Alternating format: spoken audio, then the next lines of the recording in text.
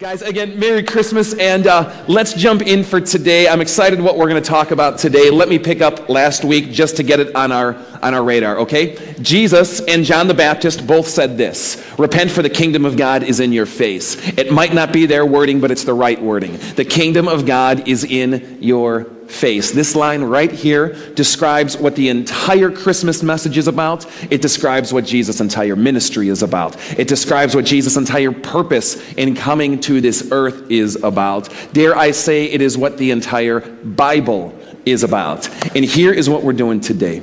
I want to take this line: the kingdom of God is in your face. Repent, the kingdom of God is in your face, and show you how the entire Bible, yes, the entire Bible, weaves into this central theme and plays out, so that by the time we're done with this message in 20 minutes or so, you will have a framework of the entire Bible. You will know how the entire Bible fits. Do you believe me? All right. Well, some of you are good liars. All right. I want to encourage you today. The stuff that I'm going to share with you in many ways is very content-driven. And I encourage you to not just passively soak in what you're going to see, but take notes. Write it down. If you're someone who really wants to see how the Bible comes to life and how the pieces fit, stay with me in this. And what I think you're going to discover is that Christmas is so much deeper than even we who know how deep Christmas is actually is in reality. Are you with me? Now, the Old Testament does not use this phrase, the kingdom of God or the kingdom of heaven. And yet, without using that specific verbiage, it is absolutely obsessed with the idea. This is what the Old Testament is all about. That despite the fact that God is the creator and ruler over all, for whatever reason, in God's own purposes and design, He chose to be the special ruler of a special group of people that He selected not because they were special, but because He chose them to be special. And God, in selecting this special group of people, decided to exercise His rule and His reign in this world, in this creation, through them. Now, in the Old Testament, we see that the way that God exercised this rule and reign, despite being creator and ruler over all, He exercised it through this group of people in a very special way, through prophets, through priests, through judges, and through kings.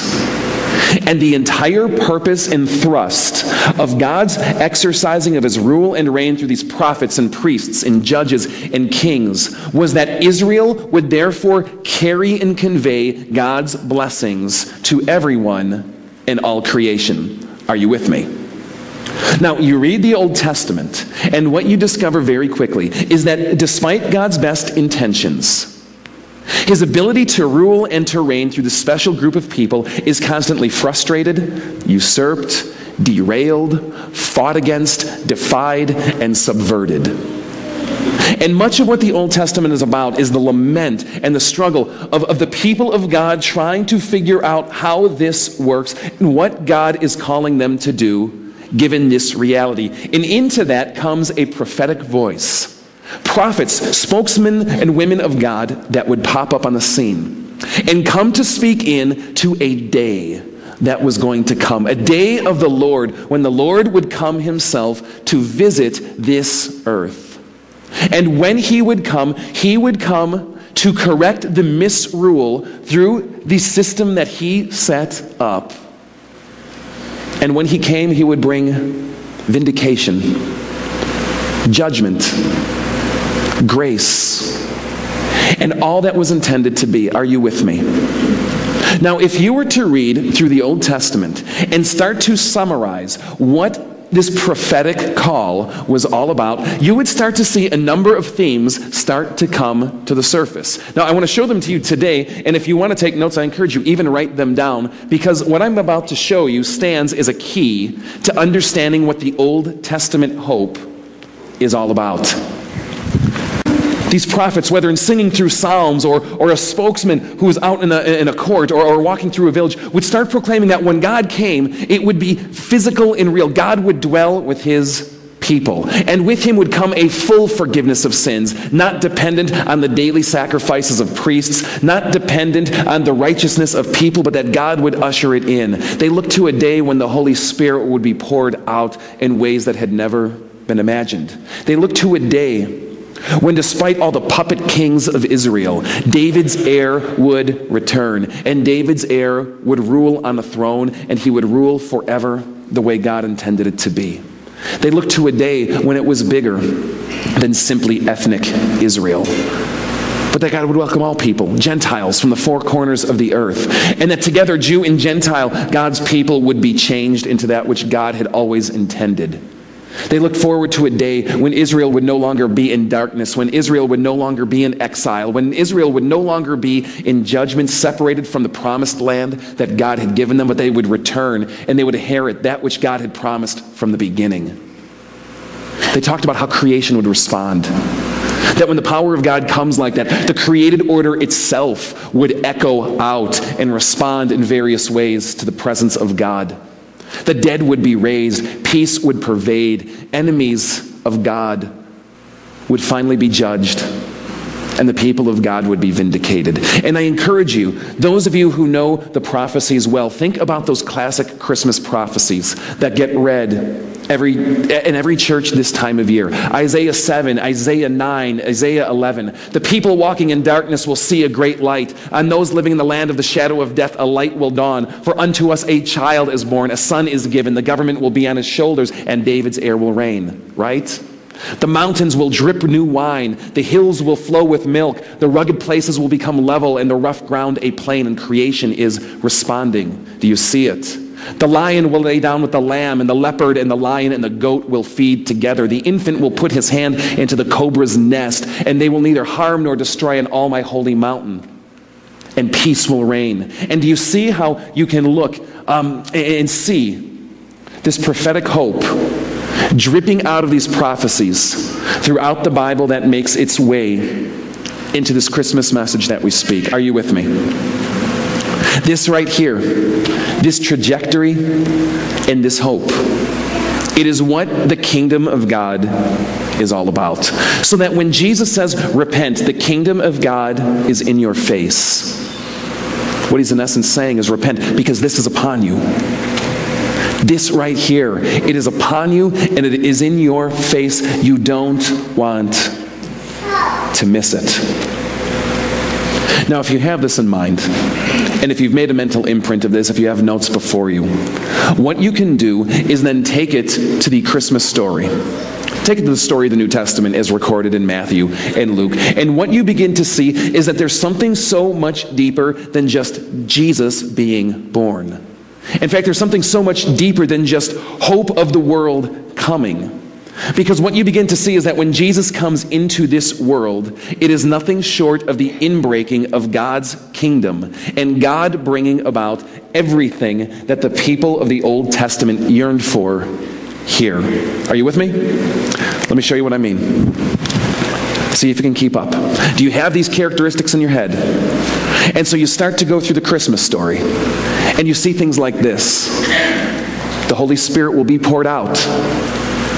And there's this angel Gabriel, and he comes to this young teenage girl named Mary, and he says, you're going to have a baby. And she goes, that's impossible, I'm a virgin.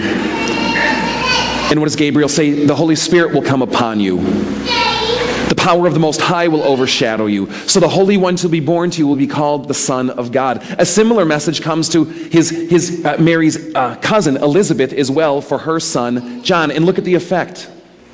It happens.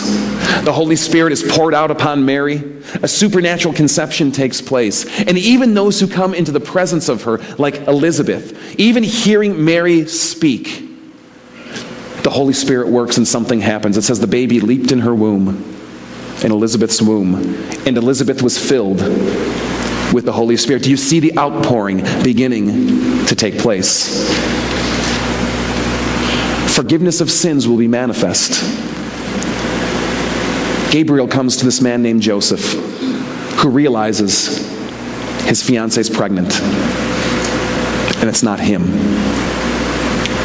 He's prepared to divorce her quietly. He doesn't want to expose her to ridicule, to shame, or to disgrace.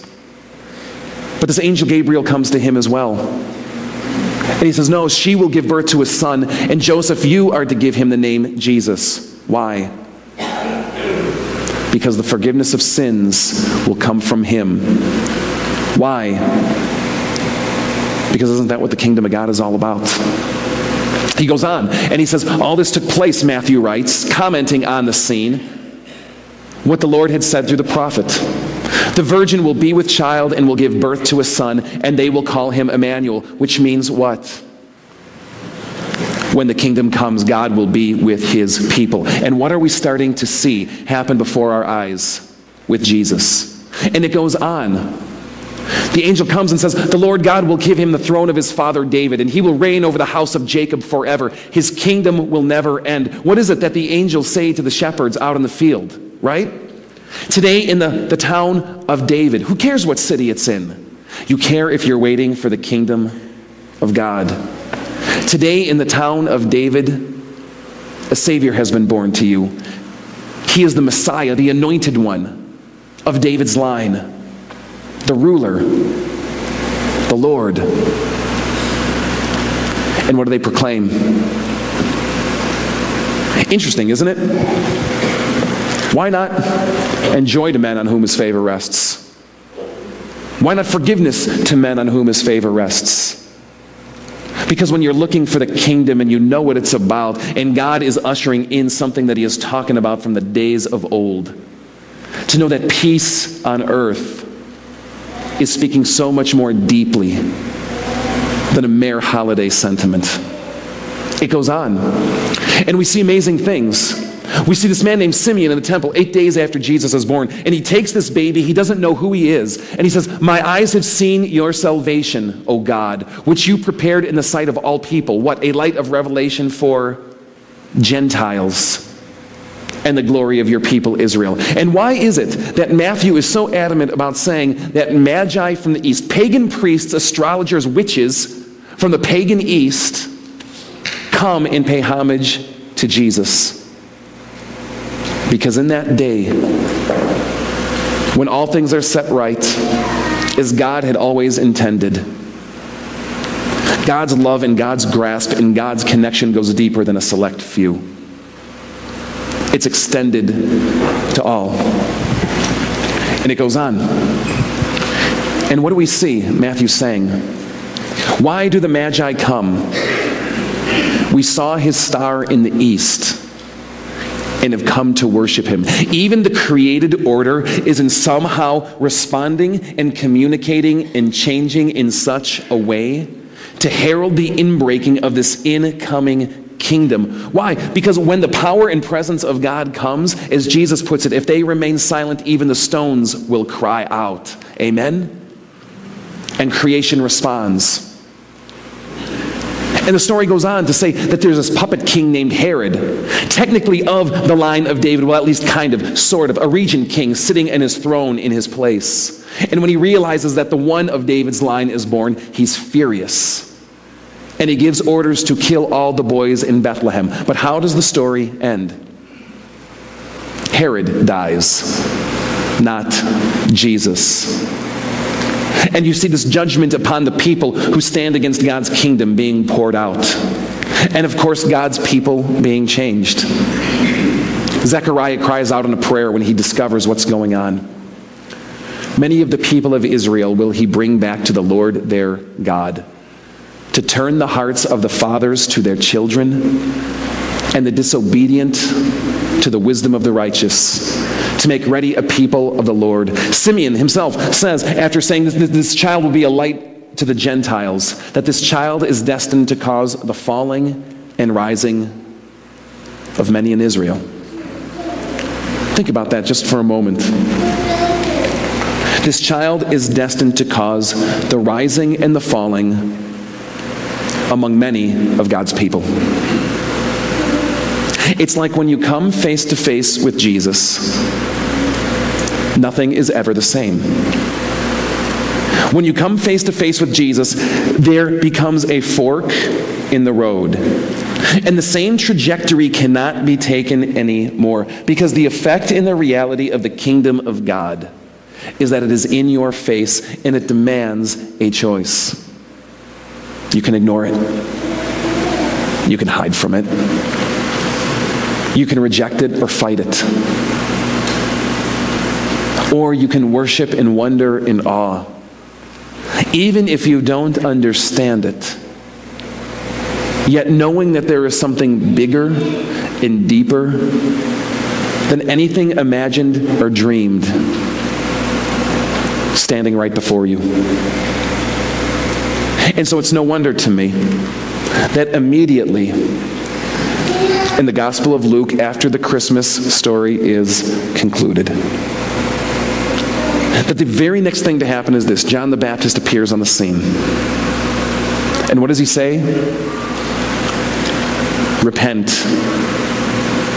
for the kingdom of heaven is in your face. It's like Luke saying, everything I've just told you about this Jesus and everything that was happening in him, don't miss it. Don't lose sight. The kingdom of heaven is in your face. And the question simply is, so now what? What do I do? See, the danger of Christmas is that it is so Christmassy. It has become so familiar that the stories of old lose their emotional impact and lull us into a certain kind of sleep. Are you with me? We hear the stories of the Old Testament. We hear the fulfillments of what Jesus did. Been there. Heard that. Done that. Wonder what we're doing for lunch today. Are you with me? And the danger for those of us who are the people of God is that Christmas can stand right before us and we can miss it. On Wednesday evenings, we've been doing this thing here at FOF called Ancient Christmas. We've been gathering in this room at night. We've been turning the lights off. It's nothing but candlelight and Christmas trees.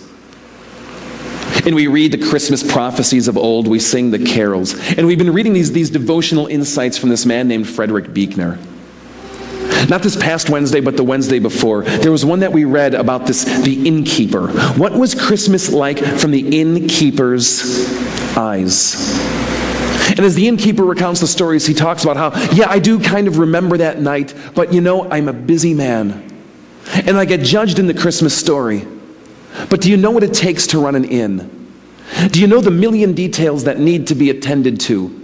The constant attention and demand that's constantly put upon you. I remember it well. And he was standing right there before my eyes. And I missed him. I wonder how many of us, despite being surrounded by Christmas, miss him. What does it mean when John tells you, repent, for the kingdom of heaven is near? Because this child Jesus will cause the rising and the falling of many among the people of God, even right here. And this little message that John says is the difference between which side of that equation you find yourself on.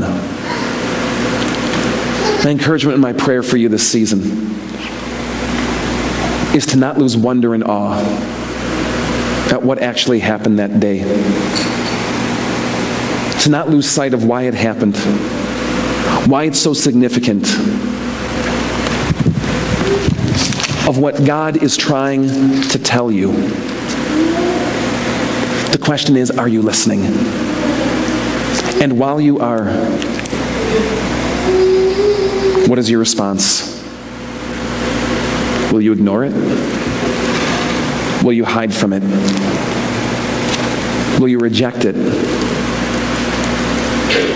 Or stand in wonder and awe and worship, even if it's bigger than our human imagination? I want to submit to you the answer to that question for you is all the difference for Christmas. So guys, I want to invite you to rise and just pray with me if you would.